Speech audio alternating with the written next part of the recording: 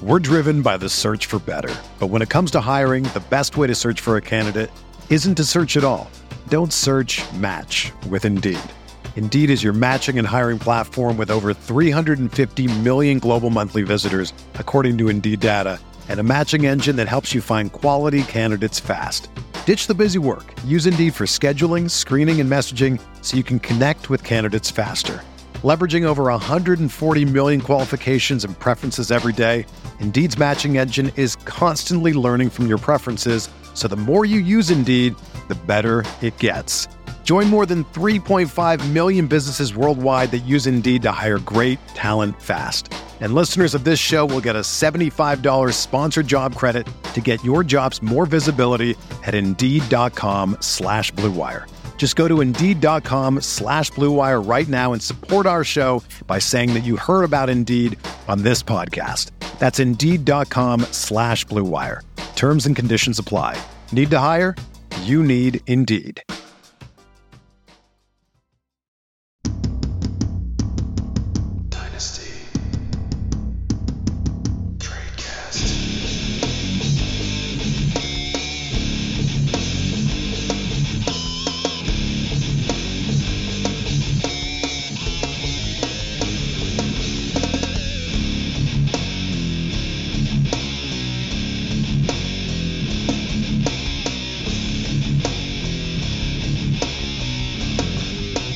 Hello, everybody, and welcome to another edition of Dynasty Tradecast on RotoViz Radio, brought to you by the Blue Wire Network and our friends over at Underdog Fantasy. No longer your home for best ball. They will be in January, February, but now your home for pick'em. You can pick overs, unders, pit players against each other. There's so many fun things to do with Underdog during the season. You thought, hey, it's the season, like, you know, Underdog is gonna go. No, it's not. You'll hear more about it later, but awesome stuff is going on over at Underdog Fantasy. So, week one is in the books, Daniel. Week one is in the books, Dan Sainio. And there are lots of storylines from week one. We have injuries, we have breakouts, we have busts. So, we got a bit of a boom-bust episode, but we'll start off with some of the bigger injury notes and how that's impacting. You know, it's difficult because, you know, injuries have a more definitive impact on redraft values. You know, you see that Dak is going to be out for 4 weeks, and it's like, okay, that's, you know, X percentage of the season. But how do we value those stints of time off in Dynasty? So we'll start off with Dak Prescott. Dak Prescott expected to miss about at least a month with his hand injury. He also was awful. Like I don't know whether it was that the Bucs were good or the Cowboys' offense was anemic or both. But even when Dak was out there playing, it was not a good Cowboys offense. Yeah, not ideal. Starting with the injury, obviously a fractured thumb, not good for a quarterback who needs that part to actually deliver the football. Part of me wants to believe that there was something wrong with him like all game, and then just maybe the last second, that's when the injury kind of was more noticeable. But whether or not that's true, they were just outright bad. Mike McCarthy needs to go, but it feels like he's comfortable being a Jerry Jones puppet, as Jason Garrett was.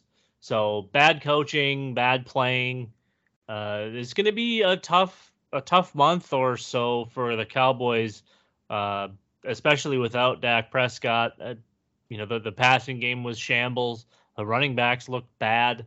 It was just all around, aside from Micah Parsons, pretty much all around bad performance from the Dallas Cowboys. So as far as missing the time for Dak, I don't think we need to consider this like a lost season. I do think he'll be back, I would say within 6 weeks, which is, yeah, that sucks to miss, but you can find a stopgap quarterback for your fantasy squad in the meantime. If it's two quarterback, you know, maybe you move off of Dak for someone with a little less value and gain a little depth. Maybe you do something like Dak for, as dare I say, Carson Wentz and a decent piece for maybe a team that isn't competing this year, who just had Carson Wentz sitting around because nobody else wanted him. So I'm not going all the way to like lost season for Dak. I think he'll be back and I think he'll be fine. We just need to know that this Cowboys offense is going to be fine before we make any huge leaps. Yeah, and fantasy-wise, I think that the bigger impact isn't Dak. The bigger impact is Lamb and Schultz. Like, obviously, the Cowboys are still going to have to pass the ball with Cooper Rush, or if maybe they take a peek at Garoppolo, see what happens there. But I think that it's going to be hard to start CeeDee Lamb and Dalton Schultz in the meantime. Like until Cooper Rush shows he's any semblance of an NFL quarterback, which he has never done in his career. I think that you kind of got to sit those guys out as much as in redraft you took CeeDee Lamb in the second, third round. You took Dalton Schultz in the sixth, seventh round. Like you might have to just sit them down. I guess I know we're a dynasty show, but what are you doing with Lamb and Schultz in redraft? Are you just sitting them on the bench for now? Well, I'm always a believer of start your studs, and having Cooper Rush throwing the football isn't going to be good for those guys, but we trust them to be the playmakers that not only were they drafted in the NFL to be, but drafted in fantasy to be. So I'm in most cases probably still starting them unless my draft went my way and I was able to get serviceable guys in the 10th to 16th round that can step in and start. Maybe you took someone like Curtis Samuel late. Now he's looking to be a little more formidable.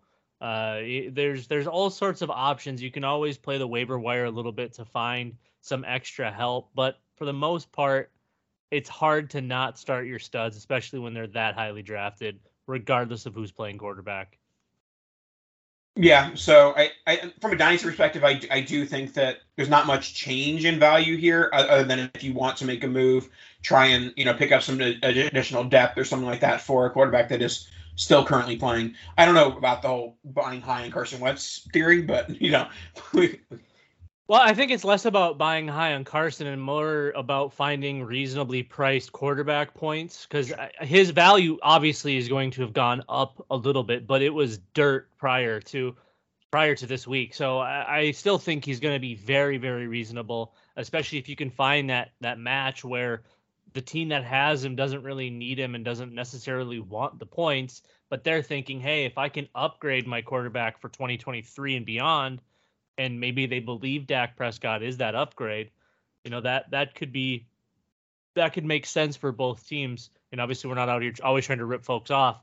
And that wouldn't be the case in that scenario, depending on what the extra piece was. I'm not trading Dak for Wentz 1-for-1, obviously. Oh, sure. Yeah. But I do think something like that, or maybe you go older, maybe you swap Dak and you go get like Matt Ryan and basically the full value of Dak on top in another piece, because at least Matt Ryan was throwing the football and stacking up yardage. I think the touchdowns will come.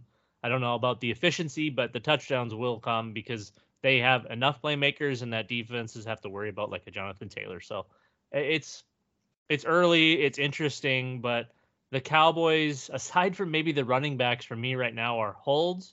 I will say that if anyone is still chasing Tony Pollard, I'd probably be okay moving him at this stage. They're just going to get the box stacked on him all game, every game for the next 4 to 6 weeks, and they're going to get absolutely obliterated. And even when Dak comes back, this running game hasn't been what it was. The line isn't what it was. So I know this was a Dak portion, but I think a Cowboy segment overall, I think the running backs would be really the only thing I would actually be okay selling at market value or even a little bit low on, because I have a lot less faith now than I did coming into the season. Yeah, the positive case for Ezekiel Elliott was that he was going to be a high-volume player, an inefficient player, but in a very good offense. And now, if you have an inefficient player in a bad offense, that's not going to be conducive to fantasy points. And the selling point is going to be volume, because we're going to assume if they have to start Cooper Rush or whoever they go find from free agency or a practice squad somewhere, that they're going to be running the ball 40 to 50 times because they don't trust anybody to throw the football. Now, if they go get Jimmy G, it's a different situation, because I think that, as from a throwing perspective, it's probably a lateral move from Dak. I don't think that offense falls off that much if it's Jimmy G, but I think it's very different with essentially anyone else.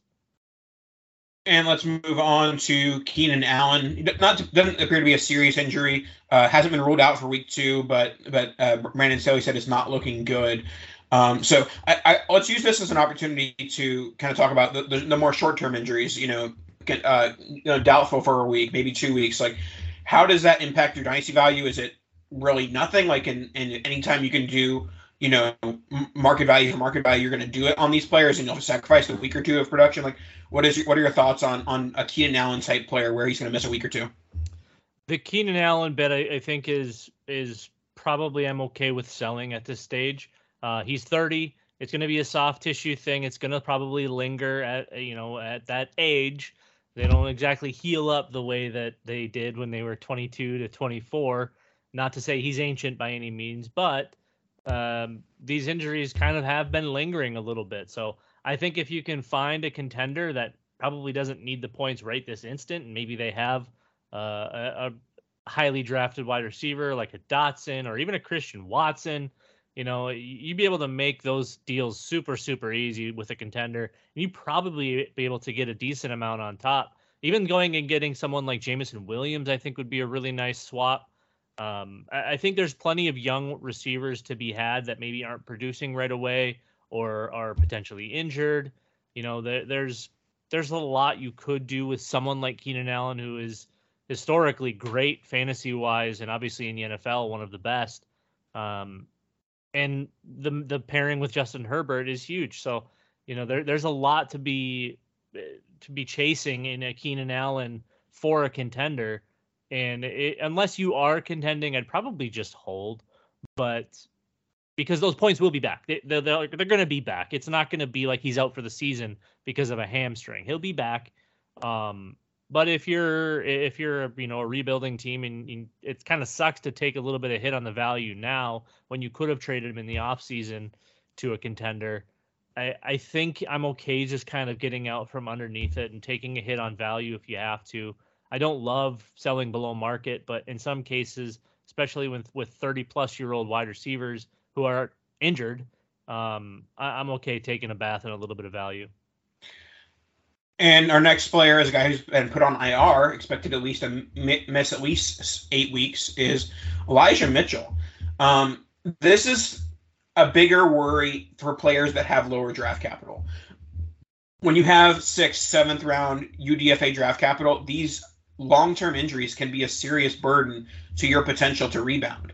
Tyrion Davis-Price is a 3rd-round pick. Jordan Mason is a UDFA that has shown some promise.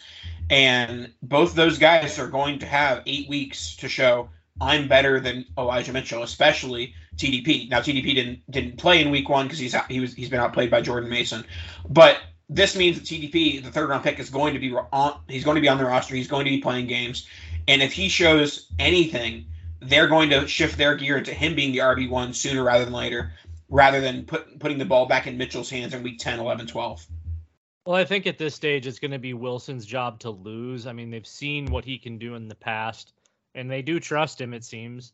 They do still have Kyle Juszczyk. I would imagine that he'll be getting a little bit of love there as well, just because you do still have a bunch of young guys behind Elijah Mitchell and Jeff Wilson, where maybe you don't have that full sense of trust yet. Maybe these guys aren't ready to be handling a big workload in the NFL, but they know Jeff Wilson can do it. But this is going to probably end up being just a bigger share for Deebo Samuel. I think he's going to end up getting 6 to 8 carries along with maybe some backfield targets. I think he's going to line up there more often than he already was. And they can just kind of streamline this whole thing through them, which should open up some of that outside stuff for Brandon Ayuk a little bit. But I don't know what they do here. Maybe they go chase a practice squad guy, or maybe they do really have faith in these backup running backs. But like you said, it's really tough, especially if Mitchell's missing a bunch of time for these low draft capital, low invested guys to come back and fully get their work back if somebody else shows that they can also do it in this explosive offense. So obviously week 1 was not pretty for San Francisco, but that's not the offense we're used to seeing, whether it's Trey Lance or a garbage can, which you couldn't have told the difference between the two on Sunday. So I would imagine Elijah Mitchell will be back in his normal role, but I do think we see Deebo Samuel in the meantime taking just essentially all of the work that Jeff Wilson can't handle. Yeah. And now let's go into the next couple. We have Najee Harris is expected to miss a few weeks for the Pittsburgh Steelers. What are we doing with the Steelers backfield? Is there anything behind them? I don't even know if off the top of my head who the Steelers running backs are. Oh, is that Jalen something? It's dead bodies. They were planning on Najee getting like 350 touches this year. Again, maybe more than that, maybe 400. But I think it's just part of the lingering Liz Frank injury from the season. Hold on, breaking news. He's not going to miss any time. He said he's playing week 2. Well, he can say whatever he wants. I'm guessing that if he's not 100%, they're not going to just throw him out there. But maybe they will. Maybe they just genuinely are going to run him into the earth and let him walk after his rookie contract, which is possible. I just know that it's probably going to be a lingering thing. He may have a pitch count. He may have just a carry count. You know, they're not going to let him get more than 12 or 15, where he's used to getting 25 and like 10 targets. It could be tough sledding for a little bit, especially if he's still playing, even at its 60 to 70% capacity.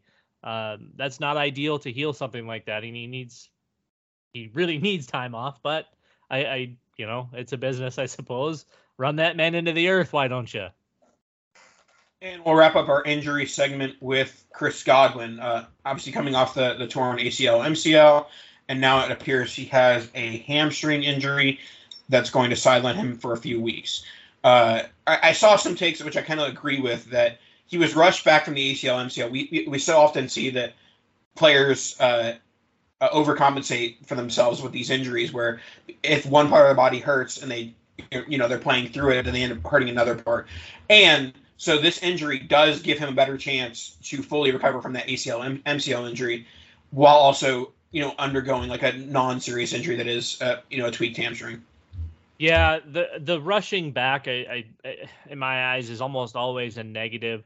I think once Julio was attained, I think you just kind of let Godwin chill for a little bit. Put that man on ice, let him just chill. I know that the two aren't technically connected as far as injuries go, but if he wasn't fully ready, which I'm going to go out on a limb and say that he wasn't, considering he was supposed to have missed like the first month or 6 weeks or whatever it was, and all of a sudden he's just good to go, I doubt it. I get that these are like super athletes, that they're gods amongst men, but no one just magically heals like that when they're on a certain timeline and then all of a sudden, nope, we're just going. So this one I don't want it to be concerning. I really don't think that it necessarily is, but if any part of the previous injury isn't fully healed and now he has this to deal with, I think this could just lead to more time away rather than, a quick return from just a hamstring tweak. I think they may end up having him miss a little bit more, especially if Julio is going to be there and take a bunch of that work. But that offense didn't look like the offense we're used to seeing. So it'll be interesting to see where this goes. I don't think much changes from a dynasty perspective for Godwin. He's kind of been pushed to the back burner again. I feel like his value dropped a bunch. And I'm not sure rightfully so. I get the injury is going to decrease the value a little bit, but I still think he's one of the premier wide receivers in the NFL, and getting to play with Brady, who looked very bad, by the way, which he also looked very bad, I think, the last time we did this on a season opener when he started for the Bucs. I don't know. I think maybe it's a decent time to buy Chris Godwin. Maybe. I think that part of the reason Godwin has fallen in value is he has gotten a little bit older, and more so, like, people are connecting his value, I think, more so to Brady than they are Mike Evans. So, by Brady, I mean a successful Brady, a Brady that plays better than Week 1 Brady. And I do think that to an extent that is a concern, but I think I'm more worried about the injury in the interim than I am about who's going to be quarterbacking the Bucs in 2023. Sure. Well, Nathan, before you jump into the booms and busts, let's talk to our friends about Underdog. UnderdogFantasy.com is, well, it was your home for best ball, and now you're all watching those massive points being scored for your best ball teams in Best Ball Mania 3, all of the other options. But let's not forget about the Pick'em. There's all sorts of different fun things you can do, not only with the Pick'em, but you've got the little 3-person drafts. You've got MLB you can play. You've got PGA, NBA, NHL. Obviously, we still have football.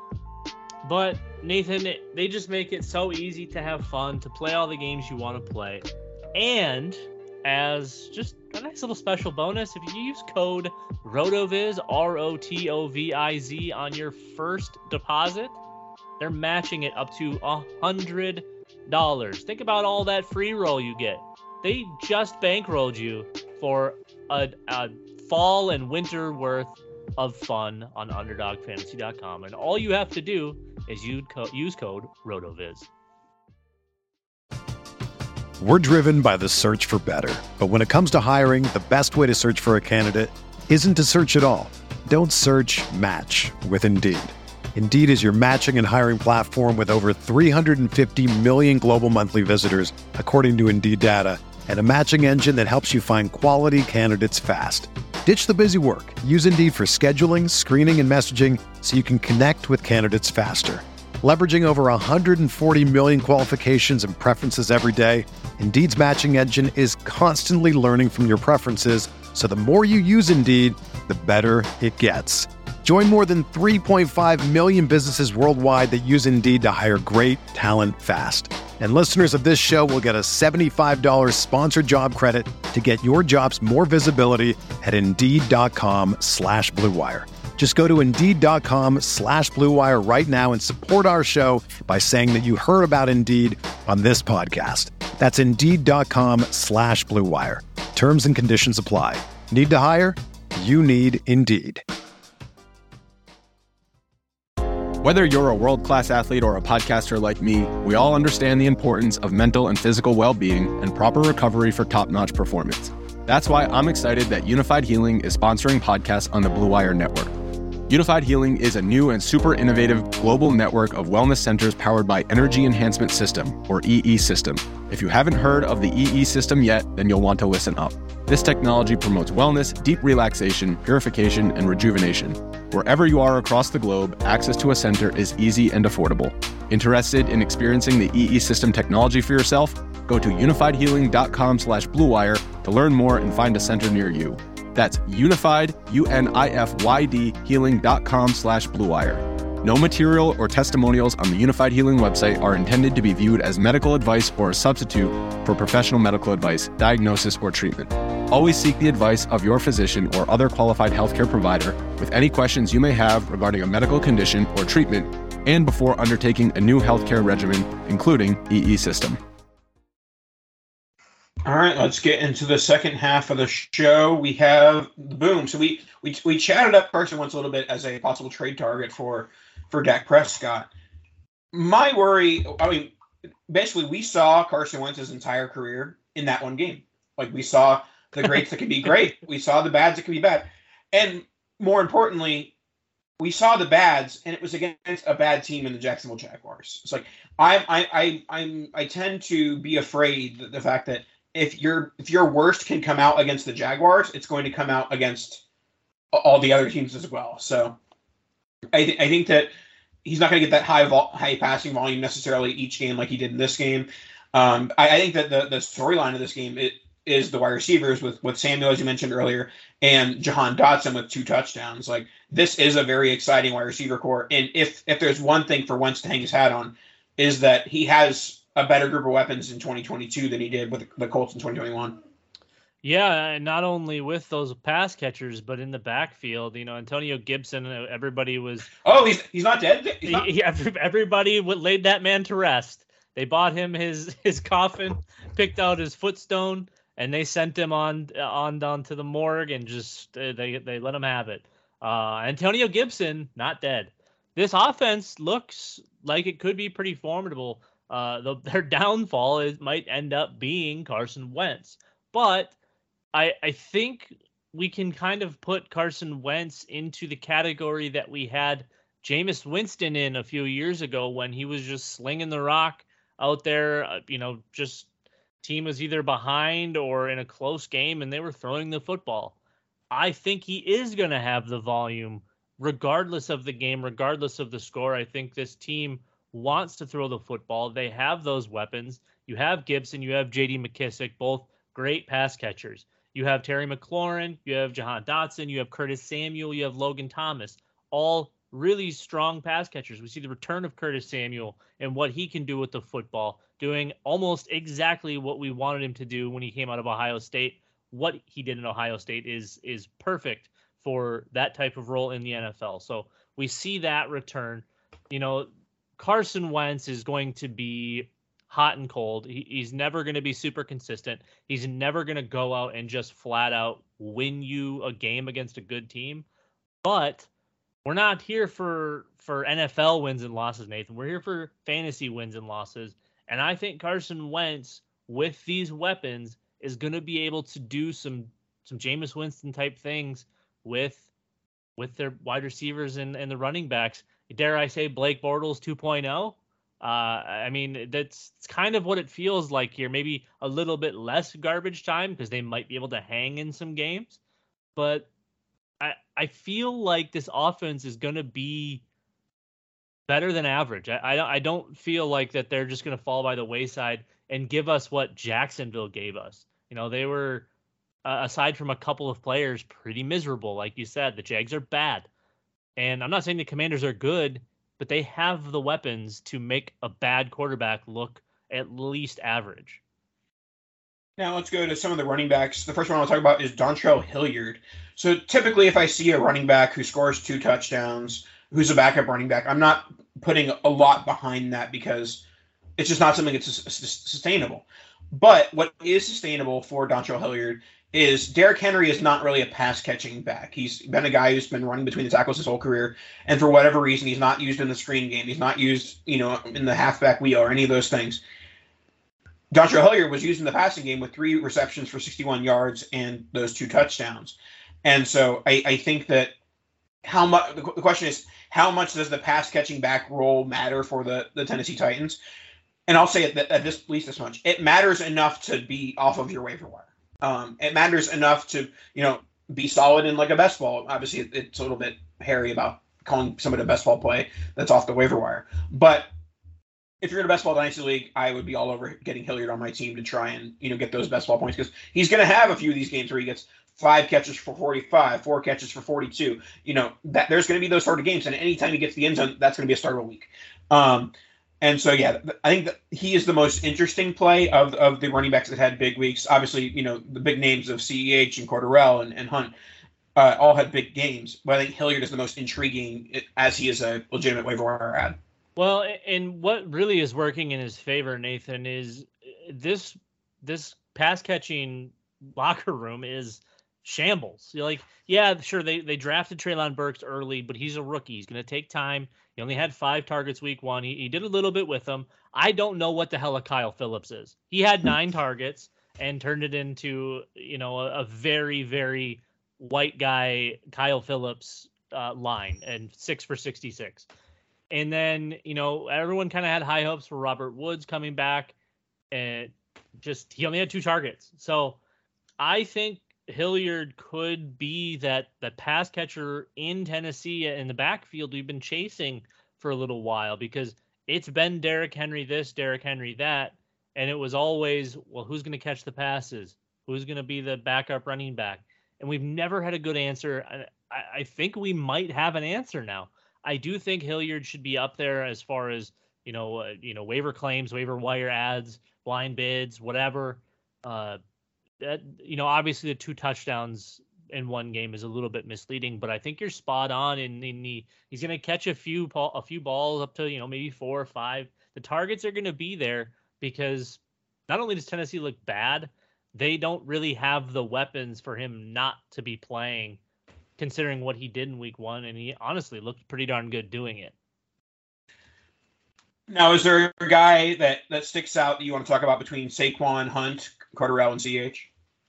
Well, I think the Saquon bit, it's just proving all of the Saquon lovers right, and all of the haters, a la myself, are just going to point to the fact that he survived on 2 long plays and everything else was kind of crap, aside from the But touchdown. that's literally been Saquon's That's career Saquon. his entire life. Yeah, so you're going to live by Saquon, you're going to die by Saquon. If he doesn't have a 60-yard play, it's going to be a bad week. That's just Saquon Barkley. It was like that at Penn State. It's been like that in the NFL. He's like the least consistent player I've ever seen in my life. Yeah, he's a super freak. He's fun to watch. The end of that game was really exciting. The whole bit. There's no safety net with Saquon Barkley. That's an interesting one. I think the big one here is potentially CEH, Nathan. I know we talked about Isaiah Pacheco a little bit. Twitter was going crazy about Pacheco. I still think it's going to be a lot of CEH, whether it's catching passes. I don't know that there's really ever going to be a huge volume in the run game in KC because you have Patrick Mahomes, so why the hell would you run the football? But that was a different version of CEH than we've seen the last couple of years. So I'm maybe, I don't want to say I'm fully back on board with CEH, but I think of the booms at running back, his was probably the most impressive to me because he's in the offense we want him to be in. Sure, he's maybe not the most talented guy, but at least now he almost looks like something like he got it. Like something made sense to him all of a sudden. Yeah, and with Ronald Jones not being on the active roster, we can operate as if he got cut. Like Ronald Jones doesn't exist anymore. He'll only exist in the event of a CEH or Pacheco injury. R.I.P. All right. Speaking of, you may have claimed your wrongness on Saquon. I will claim my wrongness on the player who I said would be the bust of 2022. One weekend, my bold prediction is incorrect. Michael Pittman Jr. He was very good. 9 catches on 13 targets for 121 and a touchdown. That offense has nothing beyond Jonathan Taylor. So Pittman is going to get those targets. Like the 13 targets, that's not an anomaly. Like I would not be shocked to see Pittman average like 10 targets a game, and you're going to produce, unless your quarterback is just anemic, which Matt Ryan is not that. Like he's not great, but he's not anemic either. So, I think that Pittman is an easy. I was wrong there. One with this one. I still don't necessarily think he might be any sort of an elite talent, dynasty wise or anything like that. But in his situation, he's going to produce. Yeah, he's a volume funnel, and I think, that I was kind of in tandem with you on that. That one, I don't know if it's necessarily going to sting at all. I wasn't huge on Pittman. I didn't have a lot of shares, but I wouldn't say I was like completely out on him. I will say though, as far as the Colts go, yes, it's all Jonathan Taylor all the time, and all of a sudden it looks like it could be all Michael Pittman all the time through the air. But let's not forget about Nyheim Hines. He does have the history of catching passes. He's going to get a couple of carries here and there. He could be a really nice add too if he is free. I can't imagine he'd be free in most places, but if he is on your waiver wire for whatever reason, make sure that is not happening any longer, because there's going to be weeks. I mean, he could be startable in some cases here. He had 6 targets, converted all of them for 50 yards. So I'm still in on Hines. I know this is a Pittman thing, but we always kind of transition to the other players that are affected by it. So the fact that there really isn't anybody else outside of Michael Pittman, I think Nyheim Hines is probably your de facto number 2 here until we see if Paris Campbell can ever come to fruition, if he can stay alive for longer than a week at a time. We'll see if Alec Pierce ever turns into anything. I know he was kind of a hot name, but yeah, as of right now, man, Michael Pittman's a volume funnel. I think if people are still maybe potentially undervaluing him in some cases, he might be a halfway decent buy. But after a week like that, seeing him with I guess halfway real quarterback, it could potentially be sky's the limit for Pittman just because of the sheer volume. Yeah, the other wide receiver that I'm interested in here is Devin Duvernay. Our buddy David, he asked me like middle of last week, should I drop Isaiah Likely for Devin Duvernay in redraft? And I'm like, absolutely. Like in redraft, why would you even have Isaiah Likely on a roster? But Devin Duvernay, the number 2 wide receiver, and Duvernay is the perfect example of if this Ravens offense looks like the 2019 Ravens offense, it's wheels up for Duvernay because there's not much else. There's just Andrews and Rashad Bateman, who both, obviously looked great in week 1. So, yes, the touchdowns inflate his performance a little bit, but I do think that it's more that my excitement about Duvernay is less about how he actually played and more so about that he kind of just secured that wide receiver 2 spot and the Ravens looked really good. My one concern about Duvernay, and I was a fan as well, I think I had like every possible share I could have had from rookie drafts, however many years ago that was now. Though my one issue is Baltimore's love for running 2 tight ends and what seemingly they've found in Isaiah Likely. I think that'll end up leading to a lot more 2 tight ends with Bateman, and then you put whoever in the backfield.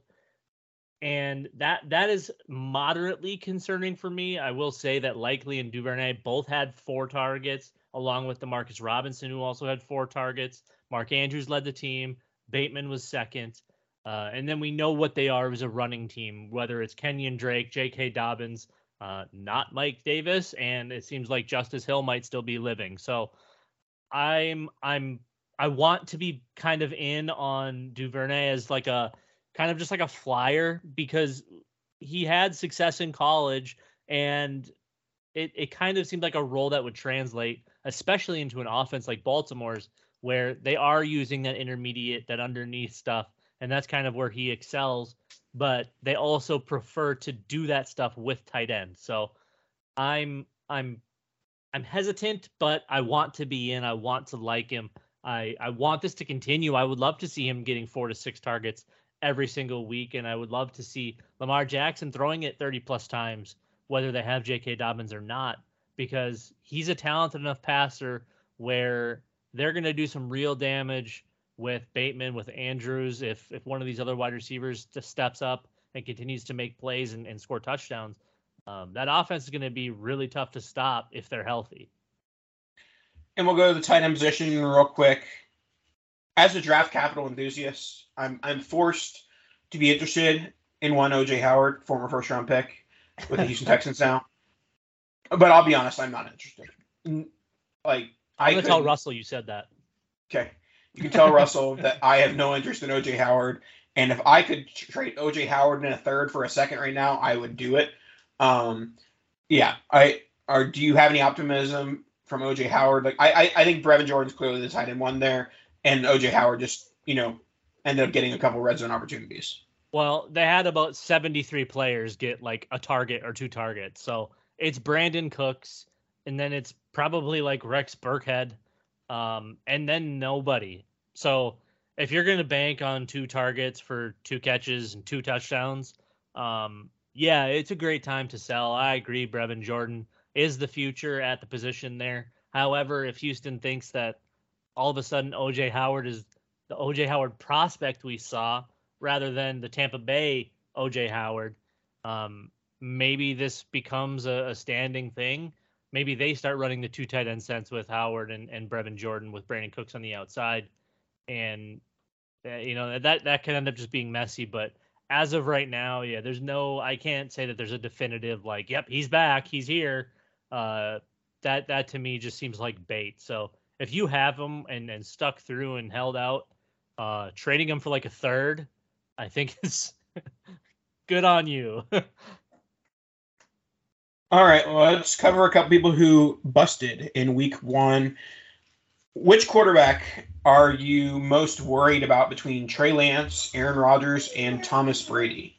Well, once Brady gets his next stem cell shot in his arm, so everything kind of gets back to normal, because it seems like he maybe missed a session. He'll be fine. Rodgers is going to hit you with the RELAX, relax.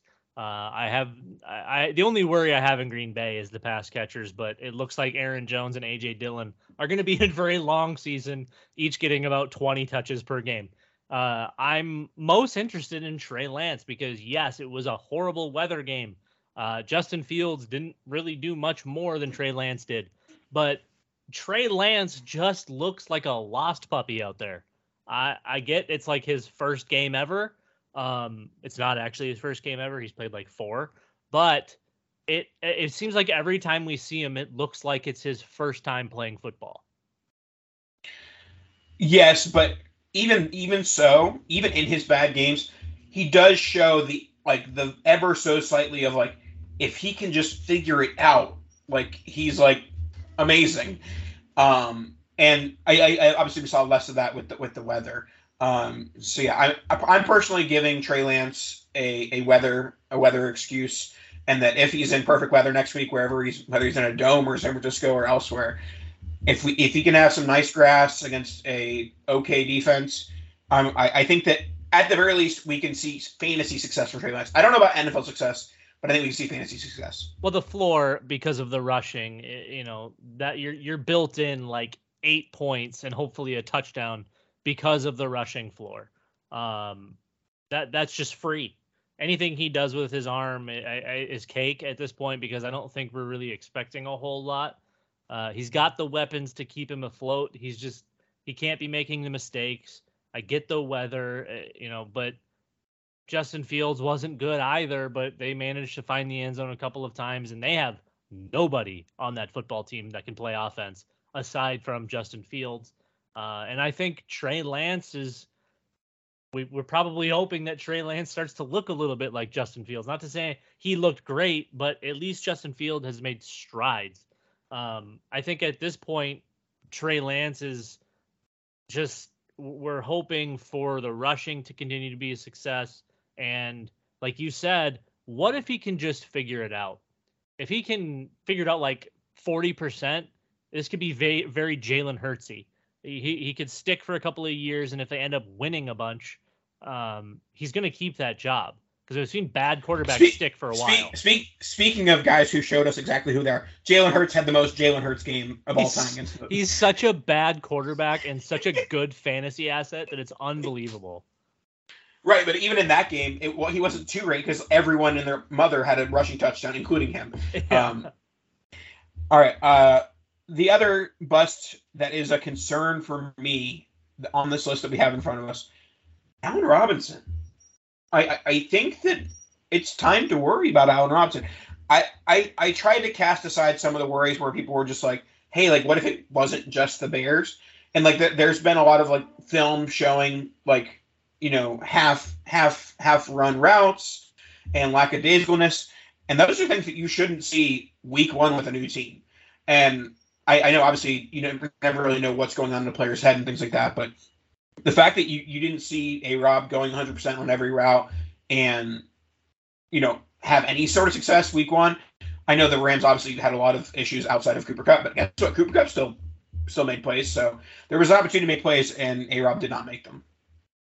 The worry for me is Cooper Kupp seemed to be option 1 on every play. They drew up that offense for the ball to go through Cooper Kupp, and then to go through Tyler Higbee, and then to go through Darrell Henderson, and then to go through Ben Skowronek, and then to go through Allen Robinson. When you're the 5th read, it's hard to go 100%, especially when you're 28 or 29, however old he is, 30 maybe, and you get brought in to be a difference maker, and you don't get a play drawn up for you. That's tough. I think that you're right. I think it could be an Allen Robinson thing, but I also think it might be a McVay Stafford Rams thing where he's just going to keep his binky. He's going to keep his Cooper Kupp, and whatever else happens. But and I was the one that said Cooper Kupp was going to be not worth anything, worth a damn, and obviously that's looking really good after 1 week. I find it tough to believe that another wide receiver, even though we've seen it in the past, is going to be as successful as we want them to be with Matt Stafford because of Cooper Kupp and because they seem committed to at least try to run the football and keep a tight end involved. they showed no interest in getting Allen Robinson involved at all. All right. Anyone else that we want to cover on the bust list for tonight before we wrap up? It's early for George Pickens, obviously, with Trubisky and the way that offense. Obviously, they have Claypool and Deontay Johnson. I was hoping to see a little bit more of him. Obviously, more from him would have been nice, but even just seeing more of him would have been great. I think Mike Williams just straight up not showing up is very Mike Williams of him. We saw that elite-esque pass catcher last year in Mike Williams, who seemed to be much more consistent, not just the big play guy, not going up, making a crazy circus catch and breaking his arm or something crazy. I think that one is stressing me out a little bit. And now with no Keenan Allen, he's going to draw top coverage every single time. They might struggle for a little bit here. Amari Cooper is a tough one. I don't think we have real high aspirations for him with just the gong show that is Cleveland. And then obviously CeeDee Lamb with whoever's going to play quarterback until Dak gets back. But he had 13 or 12 or 13 targets and he caught 2 of them. I don't know how many of those were catchable, but that was a really tough showing for CeeDee in week 1. So we'll hope these guys bounce back because that's a lot of talent, but some things just maybe aren't meant to be, especially early on in the season when nobody plays in the preseason. Everybody's rusty. It showed. There was a lot of bad football in week 1. Some great football, but a lot of bad football. Yeah, I think CeeDee Lamb, the big one there is just I'm not counting on anything from him until Dak comes back. And I'm sure that there's going to be a couple games where Cooper Rush finds him in the end zone a couple times, but it seems like it's going to be a losing proposition. Start your studs, bench your duds, and enjoy the low scoring of fantasy weeks because of your stuff. Alrighty, that should wrap us up for this evening. That's it for week 1. We're heading into week 2 coming up soon. And we'll talk to you guys next week. Kada!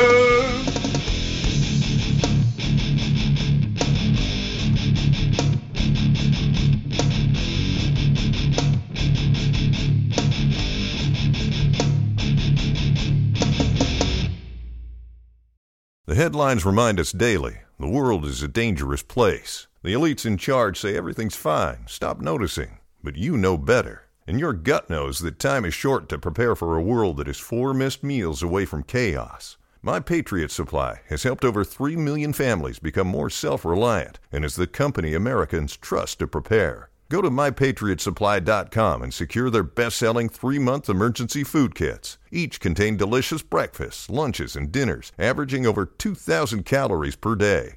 Secure at least 1 food kit for each family member. For a limited time, save $200, plus get free shipping on all their Ready Hour 3-month emergency food kits.